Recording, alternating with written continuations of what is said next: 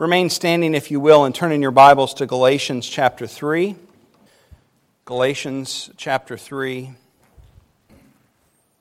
And we'll begin in verse 11. Galatians 3:11. Now it's evident that no one is justified before God by the law, for the righteous shall live by faith. But the law is not of faith. Rather, the one who does them shall live by them. Christ redeemed us from the curse of the law by becoming a curse for us. For it is written, "Cursed is everyone who is hanged on a tree," so that in Christ Jesus the blessing of Abraham might come to the Gentiles, so that we might receive the promised Spirit through faith. To give a human example, brothers, even with a man-made covenant, no one annuls it or adds to it once it's been ratified. Now the promises were made to Abraham and to his offspring. It does not say, "and to his offsprings," referring to many, but referring to one, "and to your offspring, who is Christ." This is what I mean. The law, which came 430 years afterward, does not annul a covenant previously ratified by God so as to make the promise void. For if the inheritance comes by the law, it no longer comes by promise, but God gave it to Abraham by a promise. Let's pray. Heavenly Father, this is your word for which we're immensely grateful for, that you have not left us to our own devices to figure things out, but you have revealed yourself to us and given us your word. And we know that it's powerful and sharper than a double-edged. We know that it will not return void. And so we pray that you would make your word effective. Cause us to hear your word to us today, I pray in Jesus' name. Amen. Please be seated. For those who haven't been with us, we are looking at some of the reasons why Jesus came. As we look at Advent season, it seemed especially important to me that we look at this reason, that Jesus fulfills the covenant. It's kind of a big deal, but we also happen to have been looking at it in our study in Genesis. And so the way in God's providence all this worked out, we finished Genesis 15 right before Advent, and so this is kind of fresh in our minds.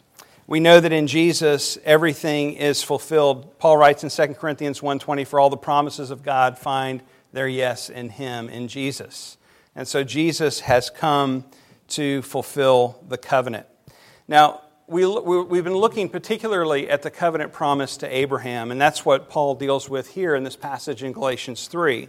And the promise, as you know, was for a son, that he would be a father of many nations, many people. It was also for a particular land in the Palestinian plain, and that all the peoples of the world would be blessed through him. Now, for those who know me know that my mind works a little differently maybe than most. And so sometimes I think of questions that maybe you don't think of or that none of us would admit that we think of. But sometimes I wonder, what for Abraham, what was, he got a son, but the rest of this, he doesn't really get to see. You know, what good is land that you don't get to take possession of? His descendants got to take possession of it. You know, what good is it to be it's nice being a blessing. We talk about leaving a legacy and so forth. Maybe this sounds a little extreme to even express these kind of questions, but these things go through my head. Because if all we do is look at this passage, and some of us have been taught in this way, I certainly grew up with this mindset that there was this different way of interpreting Scripture and missing all that this meant. So if we don't really understand what the covenant truly meant, then we can look at this and think, Abraham kind of got a raw deal because he didn't get to see all the fruit of the promises given to him. But of course we know that the answer to these promises are fulfilled in Jesus. That it was something so significantly more than just a son, or than descendants, or than a piece of land, or even being a blessing to many people. And that particular answer is found in the coming of Jesus at Advent. Jesus came to accomplish the covenant promise, not only given to Abraham, but the entire covenant. And so all of the human covenants that we see that God made with humans, to Adam, to Noah, to Abraham, and so forth, Jesus came to fulfill all of these. And so when we think of being in Abraham's shoes, you have to realize that the covenant was fulfilled beyond his wildest dreams. He could never have imagined when he looked up at the stars of the sky and tried to count them, all that it meant for him. And this should remind us then, when we think about the promises that we've been given, that it too will be beyond our wildest imagination. Paul writes in 2 Corinthians 4:17, "For this light momentary affliction is preparing us for an eternal weight of glory beyond all comparison." And so as we consider then how Jesus fulfills the covenant, there are many passages that we could have looked at. I spent probably too much time trying to decide which passage to look at this idea, because I came up with this list of the reasons first. And then I went and said, what passage would be the best way to frame it in the context of Advent so that it doesn't seem so detached from what we're celebrating. And the reason that I landed on Galatians 3 is that Paul is really emphasizing grace. Of course, all of Scripture emphasizes grace, but Paul in a unique way is emphasizing grace in this letter to the Galatians. And the reason I think it's important to focus on this idea of grace in connection with the covenant is because we so easily forget. We so easily forget, and we forget often. And the reason I know this is because we are constantly trying to bring the law into the equation. We do something right and we expect something good in return. Or we think, God, why have you allowed this to happen to me when I did this over here? I did this good thing and you allowed a bad thing to happen in my life. We have a quiet time every day for a week or for a month or maybe even a year, and we think that somehow God owes us a comfortable life, that He owes us our Christmas wish list. We throw an extra 20 in the plate at church or in the Salvation Army bucket, and we would never say this, but this is in our hearts. We think like karma, that somehow good things are going to come if we do that. That's how we function. This is how we're wired. We're all little legalists. We all want to play the lawyer. We all want to defend our own case as if we could earn something. Now, don't get me wrong. God does delight when we obey. He does delight when we spend time with Him in communion every day. He does delight when we give cheerfully and when we're generous people.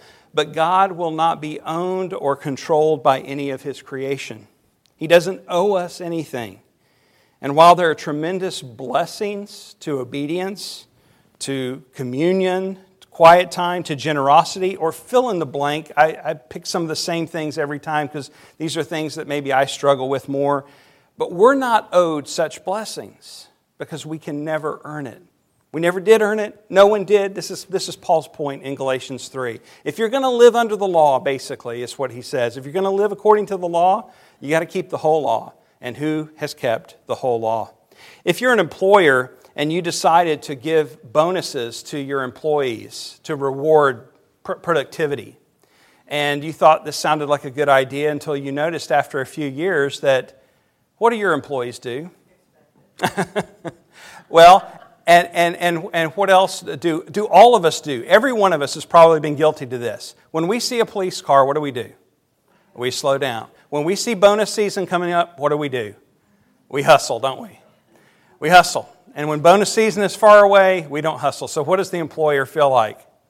Not so inclined with those bonuses. We're all legalists. We all do this.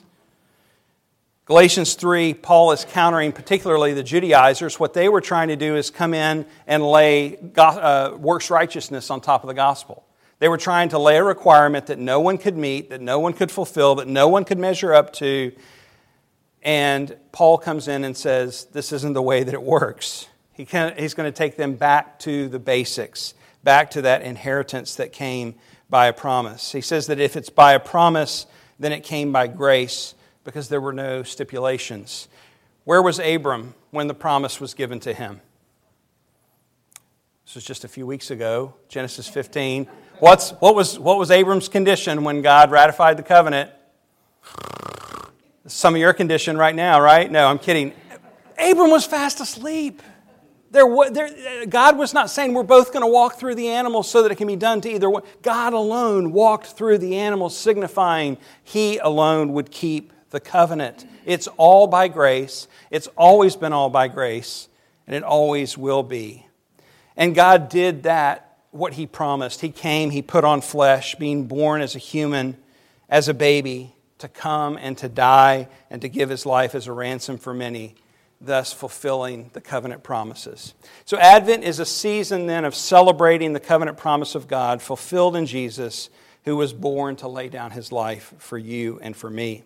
And so as we look at Galatians 3 and verse 11, we are right in the middle of his argument, but for the sake of time, that's where we're going to start.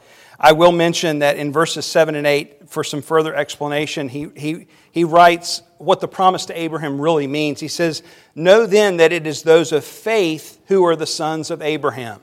So he's saying your ethnicity, the line in which you were born, what your parents did, who they are, none of that counts. It's by faith that we're sons of Abraham. And the Scripture, foreseeing that God would justify the Gentiles by faith, preached the gospel beforehand to Abraham, saying, "In you all the nations shall be blessed." Paul is exegeting Genesis for us by explaining what that meant. He's saying when God told Abraham, "In you all the nations shall be blessed," Abraham, for all we know, didn't get that explanation. We don't have the explanation or the account that Abram was given that explanation. But Paul's saying what that actually means is that foreseeing that he would justify the Gentiles by faith, he preached the gospel. That was the gospel message. Even if Abraham didn't get it all, we can look back and say that in you all the nations shall be blessed was the good news that Jesus would come to give His life so that we could be justified by faith. So the blessing is ours by faith. And then Paul reminds them of what relying on our behavior accomplishes in verse 10. I've said it already, and I'll say it again. This is a fight we all fight, to rely on our own behavior. It's our default mode that we run back to. And even though we wouldn't admit it in Bible study or Sunday school or church or whatever, we know this in our own heart of hearts, that when we see the emblem on the side of the car sitting on the side of the road, we slow down. Why? Because we know that we're guilty a lot of times. It's who we are. Paul says in verse 10, "For all who rely on the works of the law are under a curse." All who rely on the works of the law are under a curse. So if you want to follow the law, that's where you end up because of sin. And so it's following that then in verse 11 that we begin reading, "No one is justified before God by the law, for the righteous shall live by faith." Now, the righteous shall live by faith. This certainly isn't the only place we see this used in Scripture. It's a quote from Habakkuk 2:4. Paul also uses it in Romans. You could even make the argument that Paul bases his thesis on this idea, which he again quotes in the first chapter of Romans. What is Paul trying to make clear by saying this? A writer named Todd Wilson, I like what he says. He says, what we learn from the whole Old Testament, as well as from this passage in Galatians, is that God has posted a gigantic dead-end sign over the path of the law. The law cannot give life. Apart from the grace of God, the law of God will only stir up sin within you, ultimately choking you to death. The law never saved. The law never will save. The law was never intended to save. Salvation and life only come according to the promise. It's the covenant that God established in the context of what we're talking about today and in this passage given to Abraham that reveals our only hope. The righteous shall do what? Live by faith. So life and salvation is ours by faith in Christ according to the promise, not the law. Paul says it this way in Romans 8, verse 3, "For God has done what the law, weakened by the flesh, could not do. By sending His own Son in the likeness of sinful flesh and for sin, He condemned sin in the flesh in order that the righteous requirement of the law might be fulfilled in us who walk not according to the flesh, but according to the Spirit." And so we don't put our confidence in our good works. And I don't mean this just for salvation. I think most of us in this room would acknowledge that we're not saved by works, just by the nods and the affirmations, the nonverbal affirmations. I think what most of us probably struggle with is the notion that God's love somehow hinges on our good works. So we think of ourselves as secure, we're saved, but because we're so fickle in our own love, sometimes we try and lay that on top of God. Like in the context of doing something good, we think God should love us more. Or in the context of doing something sinful, we think that God loves us less. No one's good works not only ever gained them salvation, no one's good works ever gained them favor before God. God doesn't love you more if you do something good. God doesn't love you less if you do something bad, because His love is eternal, His love is unchangeable, and His love is unconditional. It's not based on you. That was the whole point of knocking Abraham out. It's to show that it's not based on whether you keep this or not. In fact, God acknowledges that they're not going to keep it, because He keeps it anyway. He keeps it for them. He shows that by walking through alone. I'm going to keep this for you. That's what the covenant is all about. And then Paul quotes not only from Habakkuk, he also brings a quote in from Leviticus 18:5. The one who does them shall live by them. He's talking about the works of the law. The one who does the works of the law shall live by the law. And you can ask yourself, have I been able to keep the whole law? Of course, can anyone keep the whole law? Timothy George writes, this statement can be understood as a hypothetical contrary to fact condition. If someone really were to fulfill the entire corpus of Pentateuchal law with its 242 positive commands and 365 prohibitions according to one rabbinic reckoning, then indeed such a person could stand before God at the bar of judgment and demand admittance to heaven on the basis of his or her performance. Yet where on earth can such a flawless person be found? They can't. There's only one who has been flawless, and He died in our place. That's Paul's whole point. The law, good and pure as it is, becomes a curse on us because we can't keep it. And so he writes in verse 13, Christ redeemed us from the curse of the law by doing what? Becoming a curse for us. We've talked about the nature of covenants as we've looked at Genesis. You remember there's the blessing, but there's always a curse. A blessing that when the covenant is kept, and a curse when the covenant is broken. You think of the covenant given to Moses. And Paul points out later that this is subservient here to the Abrahamic covenant. The covenant which gave the law to God's people. The law serves a purpose. It reveals God's holy character. It protects God's people from harm. It shows us, our sin when we break it. But the law is not the problem. It's our sin that's the problem. The law only becomes a problem, so to speak, when we put our confidence in trying to keep it. And even then, it's not the law that's the problem. It's us trying to put our confidence in it. So the law had and still has purpose. Protects us, points us to God, shows us His holiness, shows us our sin, reveals His character. But it was never meant to save.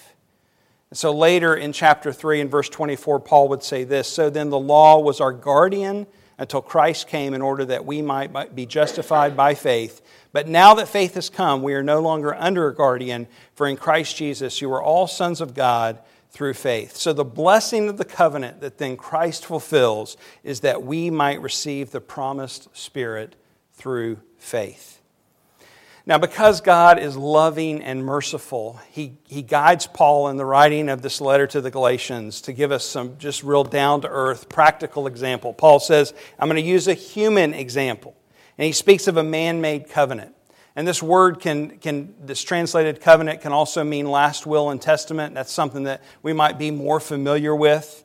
He argues that if you think of a last will and testament, once it's ratified, no one's allowed to go in there and get the eraser out or the whiteout out. I mean, that would totally defeat the whole purpose of a last will and testament if after you died, someone could go in and change it. And so we could extrapolate then from this argument and say if a man-made covenant can't be changed or after it's ratified, annulled or changed after it's ratified, then all the more certain can we be that a God-made covenant cannot be changed or annulled. And that's what the point that Paul is making. He emphasizes by saying it was all about promise. And then in verse 16, he explains the promise to show how it points to Christ. Now, he mentions the singular here, that it was not to offsprings, but it was to offspring.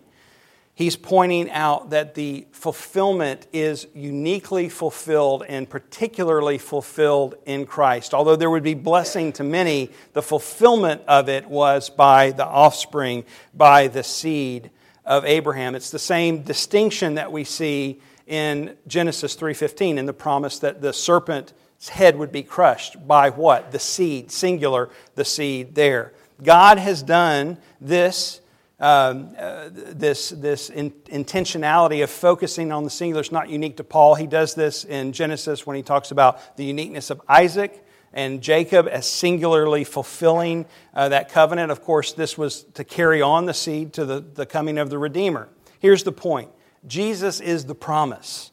He is the promise that was given to Adam and Eve, who would come to crush the head of the serpent. Jesus is the promise given to Noah when he was told that God would never again destroy the earth by flood, and that He would allow the created order to continue. Why? So that the Redeemer could come and be born of a woman to fulfill the promise which Jesus accomplishes. To Abraham was a promise of descendants and land and blessing of all people, which is fulfilled in Jesus. To Moses, where God gave the law and the Mosaic covenant, Jesus alone fulfills completely and perfectly the law of God. And then you remember to David, he was promised a throne that would last forever. But where's David? David's in a grave. David's dead. And that's because Jesus came to fulfill that promise, that He would reign forever and ever. And so the law, Paul says, comes after the promise and is therefore subservient to it. God's eternal plan has always been redemption by grace. His plan has always been to save His people by faith. So the law's role then has come as a tutor, as a guide, but it can't and doesn't save. And then Paul drives all of this home in the last verse in 18. If the inheritance comes by law, it's no longer by promise, but God gave it to Abraham by a promise. He introduces the word inheritance here. And if you think of an inheritance, what do you do for an inheritance? Nothing. I mean, yeah, we know stories and in movies there's all kinds of dysfunction, and we recognize that there can be dysfunction. But the idea of an inheritance is something that's gifted to you in someone's death. It's all by grace. So you don't earn an inheritance. You don't annul a last trust, to go get it. It's simply given as a gift.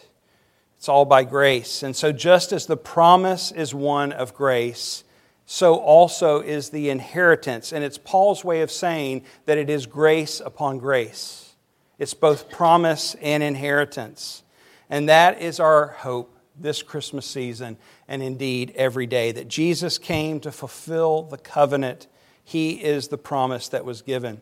We sang this morning, O come, Immanuel.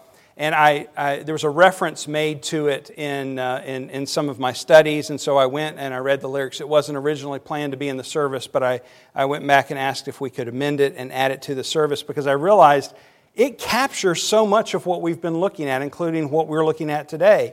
We sang, to ransom captive Israel. Jesus came as a ransom for many, what we looked at in week 1. To give the law on Sinai's height. Jesus fulfilled the law perfectly and completely, as Paul mentions about the Mosaic law. To free thine own from Satan's tyranny. Jesus came to destroy the works of the devil, which we saw last week. To put to death's dark shadows flight. Jesus came to overthrow sin and death. And then we sang, O come thou key of David. Jesus came as the King of Kings to make safe the way that leads on high. And so this Advent season, then, may we rejoice in the fulfillment of God's covenant, in the coming of our Redeemer and hope. As the writer of Hebrews says, so when God desired to show more convincingly to the heirs of the promise the unchangeable character of His purpose, He guaranteed it with an oath, so that by two unchangeable things in which it is impossible for God to lie, we who have fled for refuge might have strong encouragement to hold fast to the hope set before us. We have this as a sure and steadfast anchor of the soul, a hope that enters into the inner place behind the curtain where Jesus has gone as a forerunner on our behalf, having become a high priest forever. Let's pray. Heavenly Father, thank you that the covenant is fulfilled, that it does not rest upon our shoulders, but that you sent your Son Jesus in our place to accomplish what we could never accomplish. And so, Lord, as we think about this Advent season and we rejoice in this, may it reach, the rubber meets the road. May we practically apply this, Lord, as we consider the various things that we face in realizing that your love is unconditional, it is eternal, and it's unchangeable. And that the weight that the law is, it can't deliver on the goods. So may we not get tripped up in looking at the law thinking that we can somehow earn your favor or earn your love. But may we look to the promise and the fulfillment of the promise in Jesus in each and every day ahead, knowing that we are held securely by you and that the covenant cannot be annulled, it cannot be changed because it's been ratified. And the proof of all of this is the cross. Lord, let us look to the cross and be certain of this, that we know who holds our life and who holds the life to come.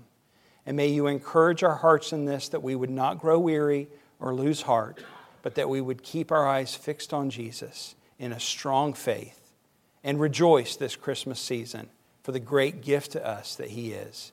And it's in His name that I pray. Amen.